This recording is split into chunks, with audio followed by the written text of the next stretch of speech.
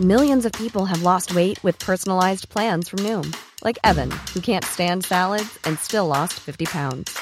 Salads generally for most people are the easy button, right? For me, that wasn't an option. I never really was a salad guy. That's just not who I am. But Noom worked for me. Get your personalized plan today at Noom.com.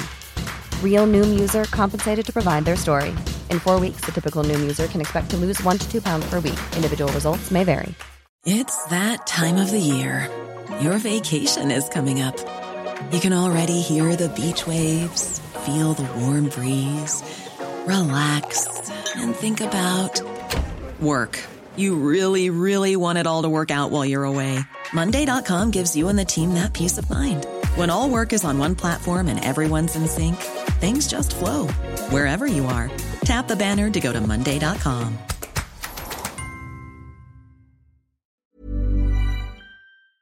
It's your problems of a personal nature for the next while on Late Lunch. She's back with us. Counsellor and psychotherapist Barbara Kelly is in the house. Barbara, good to see you again. Thank you very much for joining us. I'm very good indeed. Now, I have already a couple of questions lined up for you from listeners, genuinely from listeners that have come to us. We put it out there that you were coming to us, and here's a couple to get us going. If you want to ask Barbara a question, I'll put a question to her in confidence today or at any stage between now and our next visit. Get in touch with us, 086 1800 658 by text or WhatsApp. You can do that straight away today. Or if you want to email us in confidence, I say, you can get in touch with us, latelunch@lmfm.ie. That's latelunch@lmfm.ie. Barbara, here we go with the first one. And by the way, I had to look up the definition of this in the dictionary, I have to be honest, before you came here today. But let me read this message that's come to us. I was, up until recently, in a relationship with a covert narcissist, which was quite simply devastating. It took me a long time to end it, but I did. However, I'm still in the process of getting over what is, on reflection, a traumatic time in my life. I want another relationship in the future, but fear I could end up in similar circumstances, and also want to highlight this type of personality so that others may not experience what I have.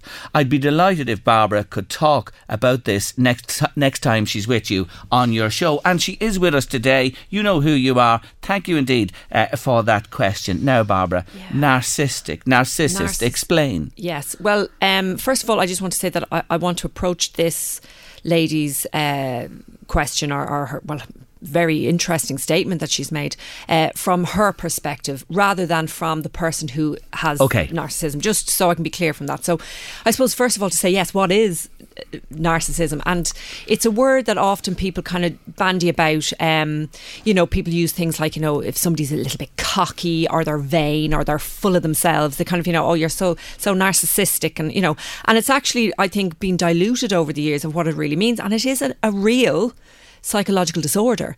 Narcissistic personality disorder, or NPD as it is referred to, is an actual disorder. And the funny thing is that it's actually, somebody who is actually narcissistic isn't full of self-love and actually full of confidence. It's usually quite the opposite, that they are actually putting on a mask and they are almost in love with the pretend self that they are putting out to the world. And by doing that, by portraying themselves as somebody else who's very confident and can do anything and be anything, and this really like that kind of perfection, if you like, by doing that, what they're doing is they are distracting themselves and really preventing themselves from touching on their insecurities. And you will find that somebody who has narcissistic personality disorder has got huge, deep-rooted emotional issues going on. So that's what you're dealing with if you're with somebody like this. It's a very serious disorder. The words I wrote down was arrogant, self-centred, manipulative and demanding. Yes, there are certain kind of characteristics. Now, not everybody who would have the disorder would necessarily have all the characteristics, but there are certainly kind of common characteristics, and they would be things like, a heightened sense of self-importance. Also a disconnect from reality, almost kind of having a fantasy world, and they genuinely are believing that they're living this, that they are this person that they are portraying. But often you see is that's not at all the reality. So how do you spot this in somebody? This is obviously going back to the question we have. This is the really difficult part of it all. And this is why, and I'm so glad that this lady has written in and highlighted it. I have a particular interest in this area as a therapist because it is something that is so misunderstood. The main problem is that the person who has a narcissistic personality disorder, they are hypersensitive to being challenged or, if somebody doesn't agree with them. So what happens is if they sense that somebody, which is often in a relationship, but, the glow goes off after a while and you start to get to know somebody and you're maybe having a discussion about something or, you're going along in life and then for some reason the person involved with somebody who has narcissistic personality disorder may challenge or just disagree with something. And that's when almost the first flags can start to kind of be seen. Okay. Because the person with the disorder is hypersensitive to any kind of criticism. So what will happen then is they will perceive that they're being attacked and they must defend themselves at all cost. I always think it's an interesting way to kind of see it. It's almost like, to be challenged means to be attacked. And for somebody who has narcissistic personality disorder, they must defend and regain that sense of control no matter what it takes. And that's why it can be an incredibly damaging condition to be involved with. So from this woman's perspective. Yeah. Over time, what can happen is, it can just be easier to give in. If you're involved with somebody who has this disorder, you can almost get a sense of, do you know what, I'll just give in, I won't challenge, I won't question anything, because the fallout of questioning or not agreeing is so immense. I'm talking really we're talking, behaviours like blaming, lying, manipulating, basically just going so desperate to prove that they're right. They will change things around, and what happens then is that the person who's living with somebody or involved with somebody with narcissistic personality disorders, they actually start to question whether they are wrong. And that's again another reason why, if somebody then, like this lady, has luckily gotten herself out of the relationship, the damage is so deep, because there'll be that ongoing question of what was I actually the one who was wrong? Was I actually being unfair? She says that there, that she's still in recovery and recovering this, because and it's worried. so manipulating. Okay, and worried then obviously would like to meet somebody else, so but afraid. concerned.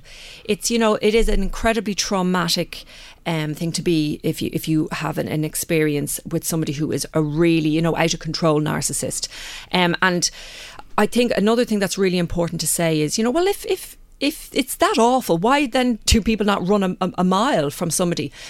Somebody who has narcissistic personality disorder, part of being able to function is that they learn how to be incredibly manipulative and incredibly believable. And often friends and some family members will not believe when the person turns around who's involved and says, I had to, I'm really, either, the relationship is breaking down or having a lot of problems, and they touch on this whole area of narcissism. People will just look and go, I don't know what you're talking about. Is that what she means by covert? Oh, and you know what? I guarantee that, everybody will, if they don't have somebody in their life now, they will at some point have had somebody who is a narcissist in their life. They may never have realised. They may think that they're a really kind, generous person. They often do actually go into professions where they're, quite giving and caring. But it's actually because then there's power and control with that role. So it's a very manipulative, and it is a very damaging disorder. Do you think, before we leave this, or just on a final point on it, because I want to move on, that this woman should take her time? How should she deal with another relationship? I'm glad in a way that she's kind of saying that she is hesitant getting into another relationship. She will be okay. She will get into a healthy relationship. But what she needs to do now is really focus on herself. She needs to rebuild herself, because what has happened to her is very deeply damaging. So what I'm saying is to her, for her to rebuild, the very first key thing I would say to her is she needs to feel she's believed. That this is not in her mind. She didn't think this all up, that this person wasn't actually wonderful and she was the one in the wrong. There's a very good chance that, yes, this was a narcissist, if that's what she now has come to realise. So what I would say to her is, first of all, perhaps to link up with a therapist who is very, versed in this area. Because not all therapists either have been exposed to this. So it's, to look for somebody who has worked in this area, and also to try to make connections with other people who have also been in a relationship with somebody and who have successfully rebuilt their life afterwards. Because to sit with somebody who, when you speak about it, gets it, is such a support. It kind of means I'm not going crazy, this isn't all in my mind. And that is hugely supportive. And I even kind of think, when I talk about somebody who has come out of a relationship with somebody who was a narcissist, they really are in recovery. That's what it is like. They are in recovery. They have been so hurt and they're emotionally so manipulated. They have to rebuild themselves. Completely. Yeah. It's very, very interesting, isn't it? Let me read this next one that came to us. I'm a 48-year-old woman, now desperately seeking a loving relationship with a man after a series of disappointments in recent years. What's wrong with me? Why can't I catch and keep a partner? I'm fun, young at heart, fit and healthy, have my own place and a good job, and I've given myself entirely to previous relationships. Is it me? Am I destined to be alone forever? Please help. And it's TC. Well, Barbara, you've been having a look at this one for us. I'm real into listening to what people say, the words they choose, what people don't say, their body language, all of that. And what really jumps out at me is the amount of negative talk that obviously is in this lady's head and in her heart, things like desperate, disappointments, what's wrong with me, why can't I catch and keep, is it me, will I be alone forever? I mean, that is heavy, toxic, negative belief about you and your situation. And then we have a little glimpse of hope there. A few positives are mentioned around being fun, young at heart, fit and healthy, own place, good job, all lovely, really. And under the same category of positives, we also have included that in the past she's given herself entirely to previous relationships, as if that is somehow a good idea or a positive thing. And actually, I believe that's where perhaps the core of the issue here is. Why? Why do you say that? Because people talk about commitment. If you give entirely of yourself to someone else, then you have nothing left for you. And you have got to keep back some for you, some energy, some time, some love. It is so important. A healthy relationship requires two individuals who come together to share each other's uniqueness. Now, how can you share somebody's uniqueness if they have given everything to you, perhaps even morphed into what they feel you need so that they can give you what they feel you need? You're losing a balance there. And I would be very concerned that if somebody feels that giving in a relationship 100% or entirely of themselves is what they should be doing, that I feel is a great starting point for this person to just stop and go, okay, maybe I need to look and see, do a little bit of work, maybe go and talk to somebody a little bit around looking after themselves, their self-esteem, what they think of themselves, their value, and maybe that whole idea of giving themselves some love and time and all of that. Because, and the other thing that also I suppose jumped out at me was, in the past we always had this idea that we attract people. So people would often go, I don't know what's wrong with me, I seem to attract these awful fellas. It's like I've got a sign on my head saying if you're desperate, come and get me. I actually believe it's quite the opposite, that we are actually drawn to and attracted to people who at that time in our life are actually reflecting what we think of ourselves. So if you look back over any, when I think personally, if I look back over some maybe tough times in my life and I think, wow, during that time when I was perhaps feeling very low or vulnerable, or my self-esteem was really quite poor, I was attracted to people who really were not good for me, who didn't treat me very nicely, who would have, I suppose used me for what I could give and then not really had much time for me, didn't give back support, all those kind of things. And it just really made me realise that, if you work on yourself and you really start to realise your own self-worth, build up your self-esteem, learn as well who you are, because we can kind of lose ourselves, particularly over the years. But if we go through a lot of relationships and they're not always the most positive, we can lose a sense of who we are and who we were. So maybe in this situation, if this person invests some time into looking, who are they? Redefine their identity, look and see, is my life getting quite limited? Do I need to maybe look and say, maybe I need to try some new things? Maybe I need to expand my interests, my social circle, all those things. And I guarantee the crazy thing is, when you start giving yourself time and really working on yourself, then you will be attracted to the really right people, the healthy people. Isn't that interesting? It is so true. Do you know what I was thinking of? One word when you were talking there a moment ago, smothering. Do you know this thing of smothering somebody? Yes. So what you're saying is that is not good. You need to have your own space, your own time. Both come together. Yes. Yes, but not... I always say, to clients, is there anything attractive in a partner who will literally, do anything, say anything for you and has no boundaries, that would never turn around and say, whoa, hold on a minute, that's not okay, please don't speak to me that way, whatever, a boundary, because they have self-respect? And the answer is no. If somebody doesn't clearly define boundaries and say, well, hold on a minute, I deserve respect, I deserve X, Y and Z, please don't speak to me that way, whatever,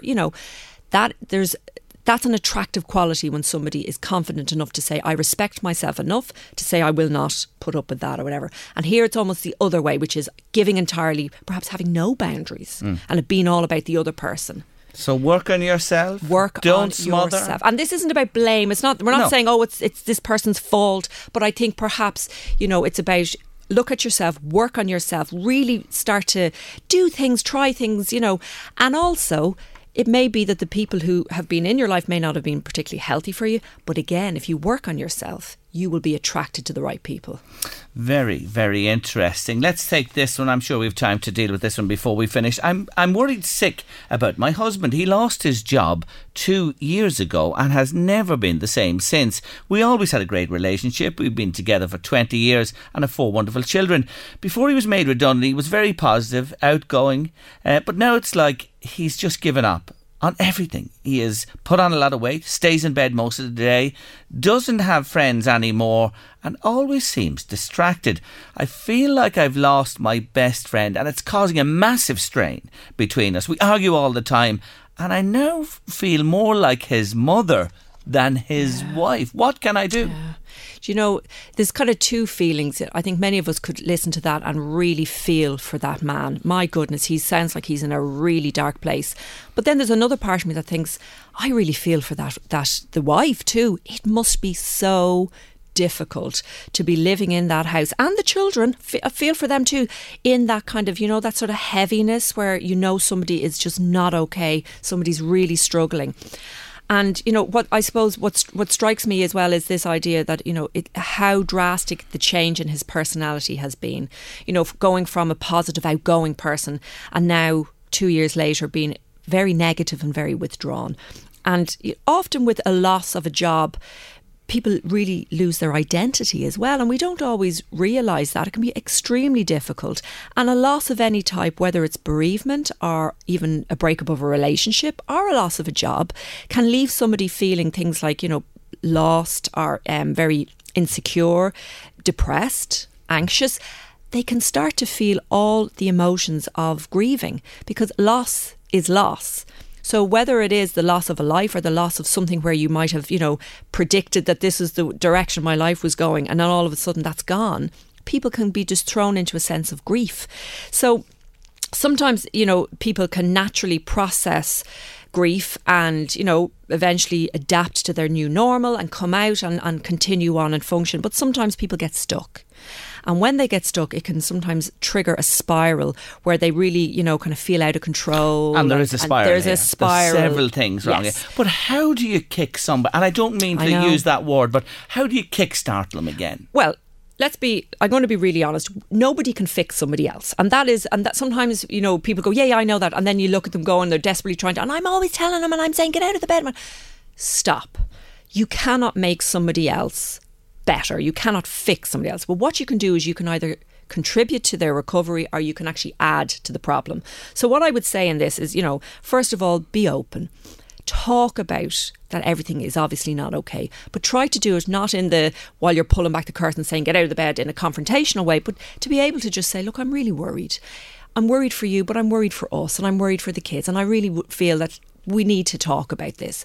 And if the husband isn't perhaps receptive to that, Is there somebody, maybe a relative or a friend, who maybe could meet up and just have a chat and just go, look, we're worried. Are you okay? And just get the talking going. Because often if somebody's really struggling, I mean, here, this guy, the weight gain, being in bed, withdrawing from his social circle, being distracted as well, they are all, or they can be, symptoms of depression. So I would be saying, right, we need to just kind of look after this guy, because he may be in such a dark place now that he's feeling maybe quite hopeless. And the GP is really the first port of call, is to try and get him in there to have a chat and just talk about, maybe he needs to get some bloods done and just make sure medically there's nothing else going on. But get into the GP and then go and talk. If he doesn't feel comfortable to talk to friends or whatever, and look, lads can be awful when it comes to talking about actual emotions. So sometimes men will actually find it much more useful to go and talk to a therapist. And that's brilliant, but it's just get the conversation going. But can I just finally say one really important thing is to this lady, she needs to look after herself. Okay. If she looks after herself, she'll be able to look after him, the kids, everybody. But most importantly, she needs to mind herself. Until the next time, Barbara Kelly, thank you. Thanks, Jerry.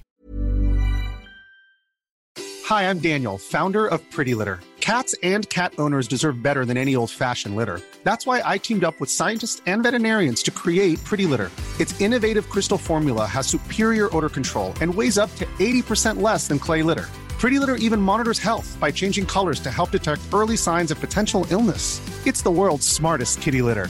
Go to prettylitter.com and use code ACAST for 20% off your first order and a free cat toy. Terms and conditions apply. See site for details.